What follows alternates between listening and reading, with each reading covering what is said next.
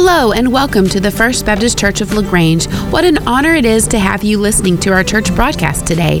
We hope that as you listen along, following in your Bible, that you experience the grace and presence of Christ just as strongly as we do every Sunday in our worship service. May God truly bless you as you listen. Well, good morning. It's good to be with you. Let me just introduce myself to you. Most of you probably don't know me. I'm Mitch Kolonowski. That's just Mitch to you, okay? You don't even have to try the last name. And my wife, Reva, is with me this morning, and we're glad to be with you. We're sorry for the circumstances, the illness of Brother Steve and others in your congregation, but we're pleased to be with you. Actually, I was supposed to be preaching at First Baptist Church in Schulenburg this morning. But so many in their church have come down with COVID this past week that they have canceled their gathering together this morning. So be in prayer for your sister church this morning. And as Brother Steve called me and asked me if I could come today because of his illness and because of what had happened at Schulenburg, I was available, and I'm glad to do that. And I asked Brother Steve, I said, is there anything that you would like for me to address in particular? And he said, not really, just give our people a word of encouragement. So I pray that today that you would hear a word of encouragement, not from me, but from the Lord. And so with that in mind, I'm going to ask you to open your Bibles to Isaiah chapter 41. Isaiah chapter 41, and we'll look at some scripture there in just a moment. You know, as I think back over the last 18 months or so, I'm reminded how things have changed in America. I remember after 9/11 how things changed. You know, we don't travel the way we used to travel. A whole lot more security than we've ever had before, but in the last 18 months, even that traveling has changed. My wife and I just got back from a trip to Cozumel. We're divers, and we were down there for a couple of weeks diving. Beautiful ocean scenery, and coming back, we had to get tested for COVID. Not more than 72 hours before we traveled. You know, just one more little kink in the process, kind of thing. And so things have changed. It's been a difficult change. Things begin to happen so rapidly when the coronavirus came to America. As businesses started closing, churches started closing, schools started closing, we discovered words and phrases that we had never heard before. All of a sudden, there were essential businesses when most of us always thought whatever business we were involved in, it was essential. But now we learn they're not all essential. Some are and some are not. Pandemics and infusions and virtual classrooms and social distancing, quarantining those who are not sick rather than those who are sick. These all became new to us, challenges to us. All of a sudden, we were wearing masks, and we were standing 6 feet apart from one another. We couldn't shake hands with one another. We came to church. You couldn't give somebody a holy kiss or a hug, you know, like it talks about in the Bible. There were just so many changes that it not only caught us off guard, but it really sort of set us back. And it's not just the virus, which is coming back, and now the strains are here, and now we're hearing that they're going to probably ask us to mask back up and do some of the things we were, and the uncertainty that's there. But when you just look at America in general, things are pretty much in chaos. No matter your political persuasion, and setting aside your religious thoughts, the last election we had, either you got rid of the worst president you'd ever had in your lifetime, or you gained the worst president you've ever had in your lifetime. And America's divided. We're probably more divided now politically and socially than we've been since the Civil War. America's in chaos, really. And you and I know that we need revival. We need a touch from God. We need God to move among us and bring us back to where we are. But in the meantime, we have to admit that we are divided by Democrats and Republicans, blacks and whites, liberals and conservatives, socialists and capitalists. And for many Americans, it seems hopeless today. We just ask ourselves, what in the world's going on? What's going to come of all of this? Where are we going to be? Not in a year or 2 years. Where are we going to be in 5 years? And then we have personal situations that arise in our life. I mean, we just heard a moment ago about a tragic fire this morning that changed the lives of many people, and particularly one family with the death of a father and a husband. And suddenly, in an instant, it seems like things are hopeless in their life. Maybe you feel like that today. It might not be a tragic loss through death, but maybe you're going through a situation in life today where the job that you have, the vocation that you have is sort of on the line in all that's going on in our world. Maybe you're looking at the stock market as a retired person. You're saying, I don't know where I'm going to be in a year from now. There's so much improbability that's going on right now in the stock market. One day it's up, the next day it's down, and some days it's moving 600-800 points at a time. And you just say, I just sort of feel like I'm in a hopeless situation.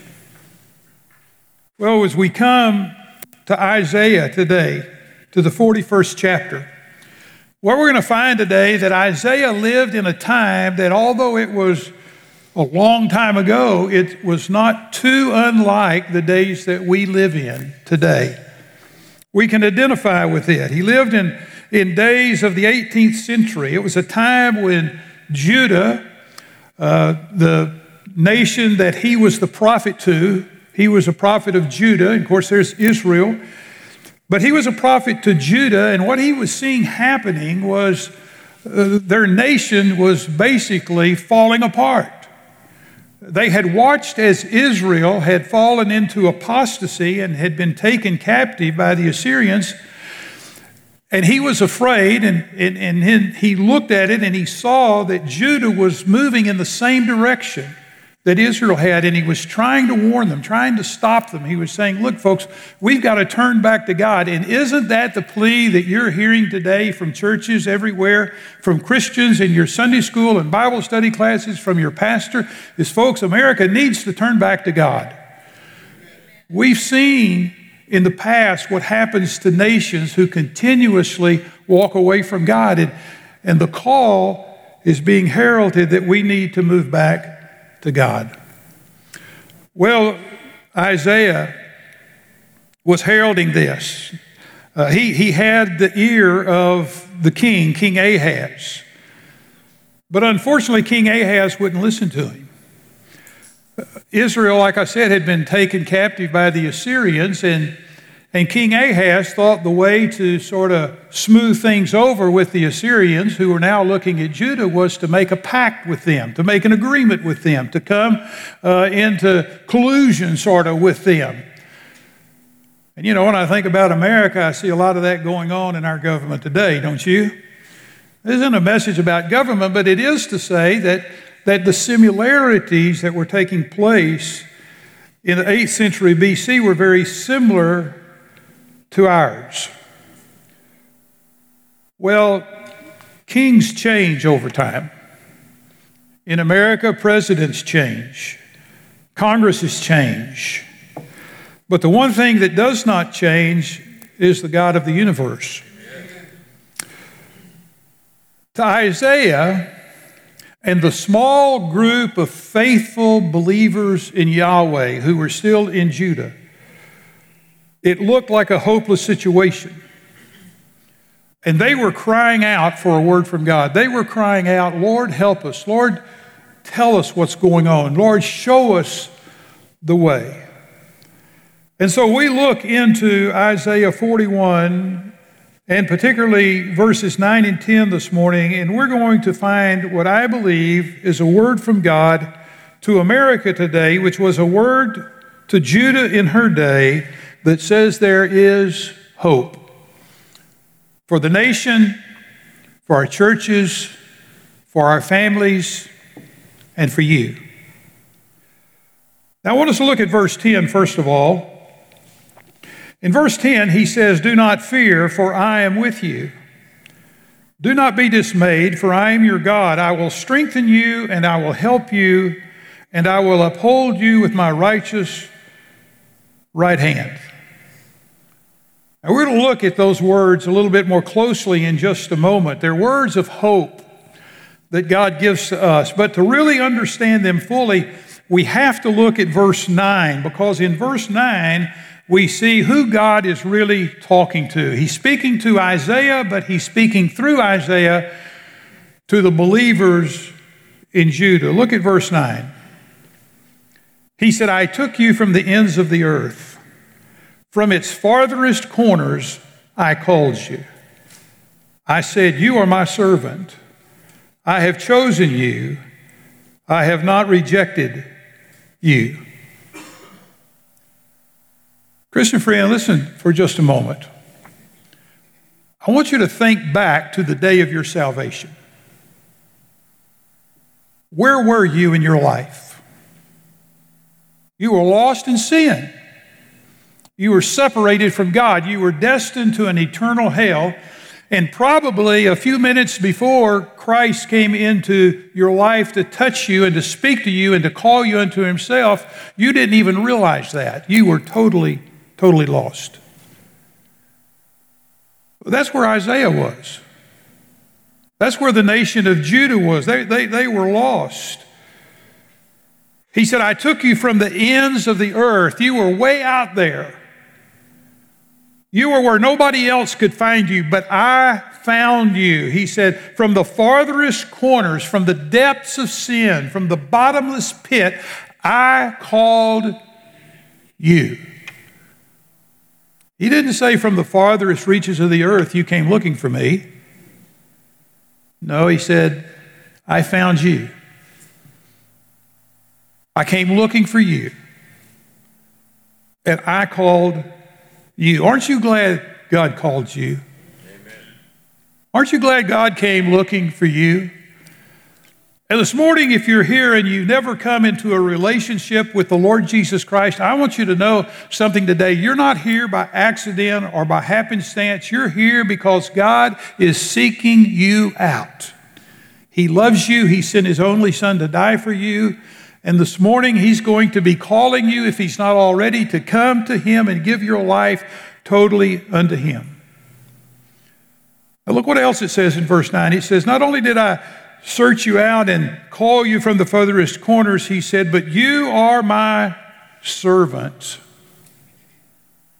Child of God, you're the servant of God. It's not just about the staff members or the praise team, the Bible study leaders. Every one of us who is a child of God is a servant of God. We're called to serve him. We are his ambassadors. We are his spokesperson in our world, wherever that might be. It may be at a school. It may be at a construction site. It may be at a factory. It may be in a neighborhood. Wherever it is, wherever you are, wherever you live, you are an ambassador of the Lord Jesus Christ. You're his servant. So God says, not only did I call you, but I made you an ambassador of mine. I made you my spokesperson in this world. Can you imagine that? That God would call you to represent him, the God of creation in the world. We're not worthy of that in any way. I'm not worthy to stand behind this pulpit and speak to you this morning aside from the grace of Almighty God. And he's reminding Isaiah, do you remember the day I called you? Do you remember what's said in chapter 6 of the book of Isaiah when it talks about God calling Isaiah, and Isaiah went into the temple and he was there, and the word of God said it was in the year that King Uzziah died. Now, he doesn't say it was in 832 BC or 826 BC. He said it was in the year that King Uzziah died. And one of the things that I share with Christians all the time, and they say, well, I don't remember the date that I was saved. You don't have to remember the date. You remember the encounter, right? I don't care who the President of the United States is. If he walked in that door right now and his Secret Service walked up and said, the President wants to worship with you today, and he sat down, you would never forget this day. You would remember it. You might not remember the date. Well, Isaiah said, it was in the year that King Uzziah died that I saw the Lord. And if you have time today, go back and read that 6th chapter of the book of Isaiah and read about how God came looking at the far reaches and the depths of sin that Isaiah was in. And he called Isaiah and he commissioned Isaiah. And at the end of that are those famous words that probably most of us here today know, where God said to him, whom shall we send and who will go for us? And Isaiah said, here am I, Lord, send me. Have you come to that point in your life? You see, God looked to the depths of sin to find you. He called you out of that bottomless pit. And not only that, he has called you to serve him. And then he says in verse 9, he said, I have chosen you and not rejected you. God chose you. You didn't choose him. God ordained you. You didn't ordain him. God birthed you into his kingdom through the blood of the Lord Jesus Christ. You didn't give birth to yourself. God chose you. But then what's amazing is he says, and I did not reject you. And one of the things I think about when I read those words is this, that even as a saved child of God, I have failed him. And you have failed him. And you understand that, but even when we failed him, he didn't turn his back on us. He doesn't reject us. He continues to love us. He continues to forgive us. He continues to lift us up. Why? Because we are his chosen people. Now let me just ask you today, can you identify with that? Can you identify with who God was speaking to here? I took you from the farthest places. I called you out. I made you my servant. I chose you and I've never rejected you. Can you identify with that? Well, if you can, then there are some promises that we find in these verses of Scripture in verse number 10. And it says, he says, do not fear, for I am with you. Do not be dismayed, for I am your God. I will strengthen you, and I will help you, and I will uphold you with my righteous right hand. 3 promises that God makes to us who are his children. 3 promises God makes to those who are called out, those of us who are set apart, those of us who are serving him, those of us who he will never reject. The first one, he says, I am with you. Listen, folks, that's important. Because there are times in our life when we think nobody's with us. Everybody's against us. I remember when I was a kid, we used to sing that song, nobody likes me, everybody hates me, I'm going to eat some worms. That's the way we feel sometimes. But in Joshua chapter 1, God said to Joshua, he said, the Lord your God will be with you wherever you go. And that's a promise to us who are called out, who are saved, who are his chosen children. God is always with us. We can't get away from him. And I want to tell you, as a Christian, sometimes I sort of wish that wasn't true. Sometimes sometimes I say things that I wish God wouldn't hear, that God wouldn't be with me. But he's always there. We can't get rid of him. He said, you can go to the highest mountains and I'm there. You can go to the deepest seas, and I am there. The psalmist said it like this. He says, where can I go to get away from your spirit? Where can I flee from your presence? If I go to the heavens, you're there. If I make my bed in the depths, you're there. If I rise on the wings of the dawn, if I settle on the far side of the sea, even there your hand will guide me, your right hand will hold me fast. Listen, folks, when it seems hopeless, remember this. God has not abandoned you. God is still there. God is still with you. And because He is always with us, there is hope. We are not to fear. Look at verse 10 again. He said, so do not fear, for I am with you. Do not fear. That word translated fear into the English language, you know what it means? It means don't be afraid. That's pretty simple, isn't it? But in the Hebrew language, it means even more than that. It means don't have any feelings of distress. Don't even be anxious about it. And so this morning, maybe you're not afraid in the way that we understand that term today, but maybe you are a little stressed out. God doesn't want you to be that way. Philippians 4:6, and I know your pastor is in Philippians right now. In Philippians 4:6, he says, do not be anxious about what? About anything. Why? Because He's with us. And He's God. He created it. He knows all that's going on even before it happens. To Joshua, He said, have I not commanded you? Be strong and be courageous. And don't be terrified and don't be discouraged, for the Lord your God will be with you wherever you go. So a word of hope today is God is with you. Secondly, He says, I am your God. So do not fear, for I am with you, and do not be dismayed, for I am your God. Always remember that the God of creation, the God of the universe, is not the Baptist God. He's your God. You going to say that with me? Just say, He's my God. Can you say that? He's my God. Forget about everybody else in the room, folks. He's your God. What a word of hope to us that He cares about us individually. Do you realize that about 175 times in Scripture, God says to us, I am your God. He wants us to know it.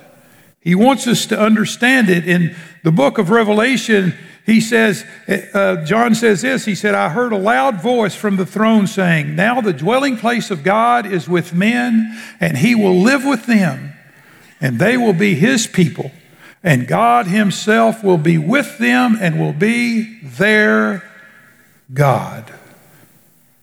And folks, because He's our God, there's hope. We're not to be dismayed. Dismayed is another interesting word there in the Hebrew language. It's a word that really has to do with paying attention. When we say dismayed, we think of sort of downhearted. But in the Hebrew language, what it meant is to pay attention, to look. I remember when I was a kid, my teacher sometime, I had whatever it's called. What's OCD? Before there was OCD, Before they had pills, my dad had a belt. But my teachers sometimes would get me when I didn't really quite understand. And I remember one teacher in particular, and she would get down there and she would say, Mitchell Edward, look me in the eyes. You ever had somebody tell you that? Look me in the eyes. See what I'm saying to you. Understand what I'm saying to you. And what this word dismayed means is don't miss that. Look God in the eyes.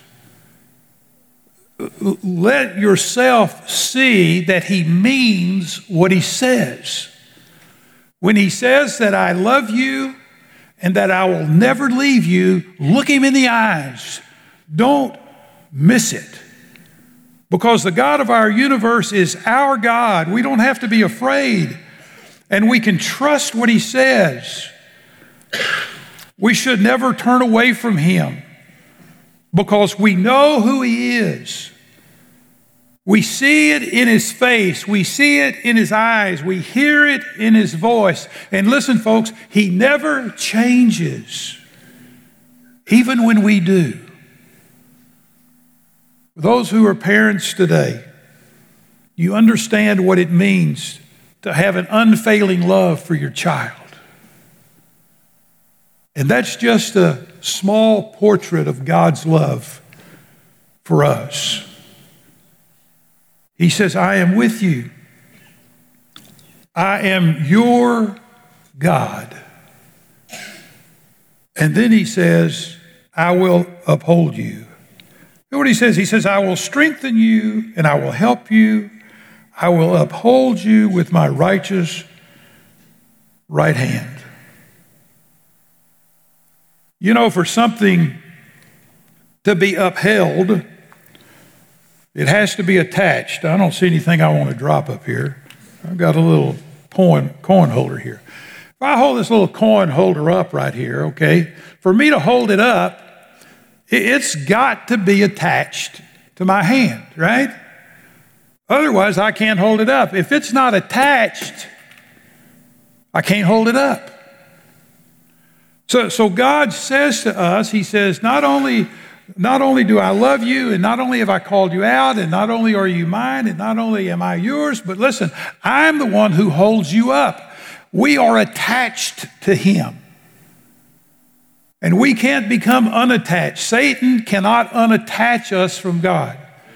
Once we are saved, folks, we are bound to him by the blood of the Lord Jesus Christ. And through the power of the Holy Spirit of God, we are made his forever and forever and forever.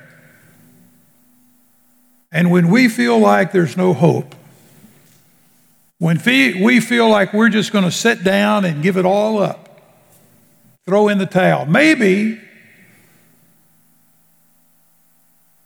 there's somebody here this morning who's just saying, I'm going to give my life up. I'm tired of it. It's over with. No, don't do that. Because when you can't hold yourself up, God is there to hold you up. You're his child. You know, I think about the story of the Amalekites attacking Israel. Over in Exodus chapter 17, you might remember that. There was this huge battle going on, and the Israelites and the Amalekites were down there in this valley, and they were fighting one another, and one would get the upper hand on the other one, and then the other one would come back, and it was just a back and forth fight. And Moses was up on the hillside. And so Moses cried out to God, and in crying out to God, Moses lifted his hands up. Do you remember that? And as long as Moses had his hands in the air, the Israelites were winning the battle. But Moses became tired. Moses was human. Moses was like you, and Moses was like me, and he got tired, and before long, he couldn't hold his hands up anymore, so he put his hands down, and when he did, what happened? The Amalekites began to overrun the Israelites. Sometimes in life, that's sort of the way we are. There's battles that are raging in our life, and for a while we can do fine, and for a while it seems like the battle is being won by our side, but then all of a sudden we get tired. We get deflated. We get overrun. We put our hands down. And then the other side begins to attack. And if we're not careful, we're going to get overrun. So we put our hands back up. And that's what Moses did. He put his hands back up, and when he did, the Israelites started winning the battle again. The Amalekites began to run. But then he got tired again. And probably it took him less time to get tired this time than it did before. And he put his hands down and his arms down. And all of a sudden, here came the Amalekites back, and the Israelites began to get overrun again.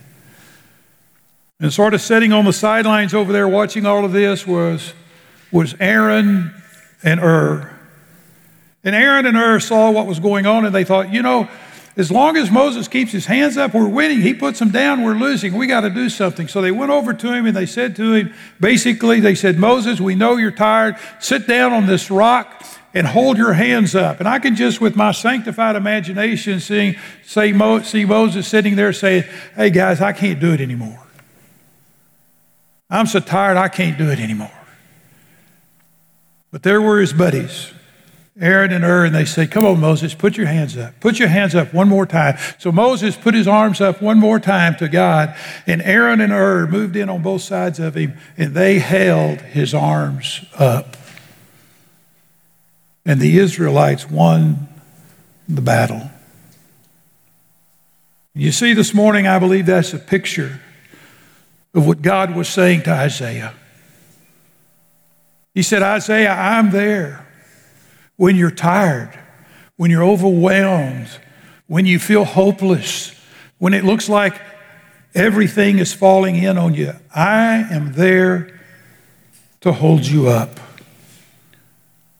But Christian friend, today we can rest assured that our God is there to give us strength and to give us help. And this morning it may seem like you're in a hopeless situation. It might seem like America is in a hopeless situation. It might seem like your family is in a hopeless situation, or maybe you personally are in a hopeless situation. But I want you to know that as a child of God, He came seeking you, He found you, He saved you, He commissioned you, He has empowered you, and He is your God. Amen. And He is with you, and He will never leave you. And in the darkest hours, He will be there to hold you up. There is hope in the midst of hopelessness this morning. And that hope is in our God, our Savior, our Redeemer.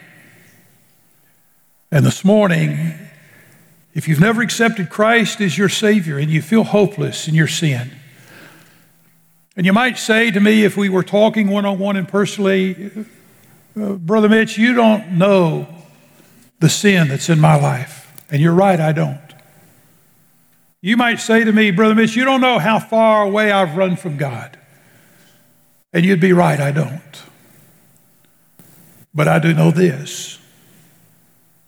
I know the God who searched out to the farthest reaches of the earth found me.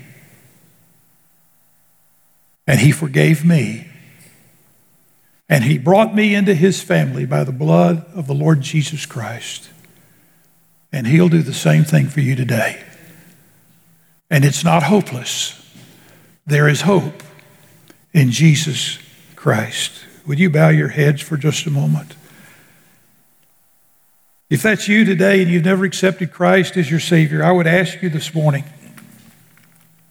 right where you sit in the quietness of this moment,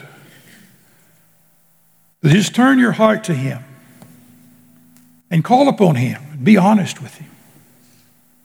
You feel His presence. It's that undescribable pressure, that undescribable still small voice that you hear in your heart. That's God speaking. That's God searching for you. He's found you this morning, and today He's calling you, and He's saying, I love you in spite of all of your sin, in spite of where you are, in spite of your hopeless situation. I care for you, and this morning I want you to know I'm your God, and I loved you enough to send my only begotten Son to die on the cross for you. 3 days later, I reached into the bowels of the earth and I picked Him up and I raised Him from the dead, never to die again. And I want to give you that same kind of resurrected life today. And if you'll but cry out in your heart to God and say, Father, forgive me. Come into my life. Today He will become your God, your personal God. Your shepherd, your keeper, the lover of your soul. And moment we're going to have a time of invitation. I'll be here at the front. There'll be deacons down here. And I'm going to ask you this morning if you would say a prayer and ask Christ to forgive you of your sin today. If you would come and share that. The reason I ask you to do that is because every person that Jesus ever called to follow him, he called them publicly. He said, come, follow me. Come, follow me. We won't ask you to make any statement publicly today, but we'll talk about it. We'll pray with you. There may be others here today. Listen, you're going through a challenging time in your life. Maybe it feels hopeless. Maybe you're just ready to sit down and give it all up. Know today that your God is there to hold you up, to lift you up, to encourage you, to be with you wherever you go. The altar is open. You pray where you are, you pray here. But the main thing I would ask today is that you listen to that still small voice of God as he speaks to your heart, and that you respond to him and to him alone. I'm going to pray, and then the praise team will lead us. Father, it is in the powerful and effective name of the Lord Jesus Christ that we bow before you right now and ask you to move among us, to challenge us in a new way, to move us to a new place, to encourage us in a new way, to help us to see and understand that COVID will not defeat us. The political process will not defeat us, because you are with us and because you're our God. We lift it to you in Jesus' name and for his sake. Amen. Let's stand together. You come as God leads you this morning. This is your time. It's God's invitation.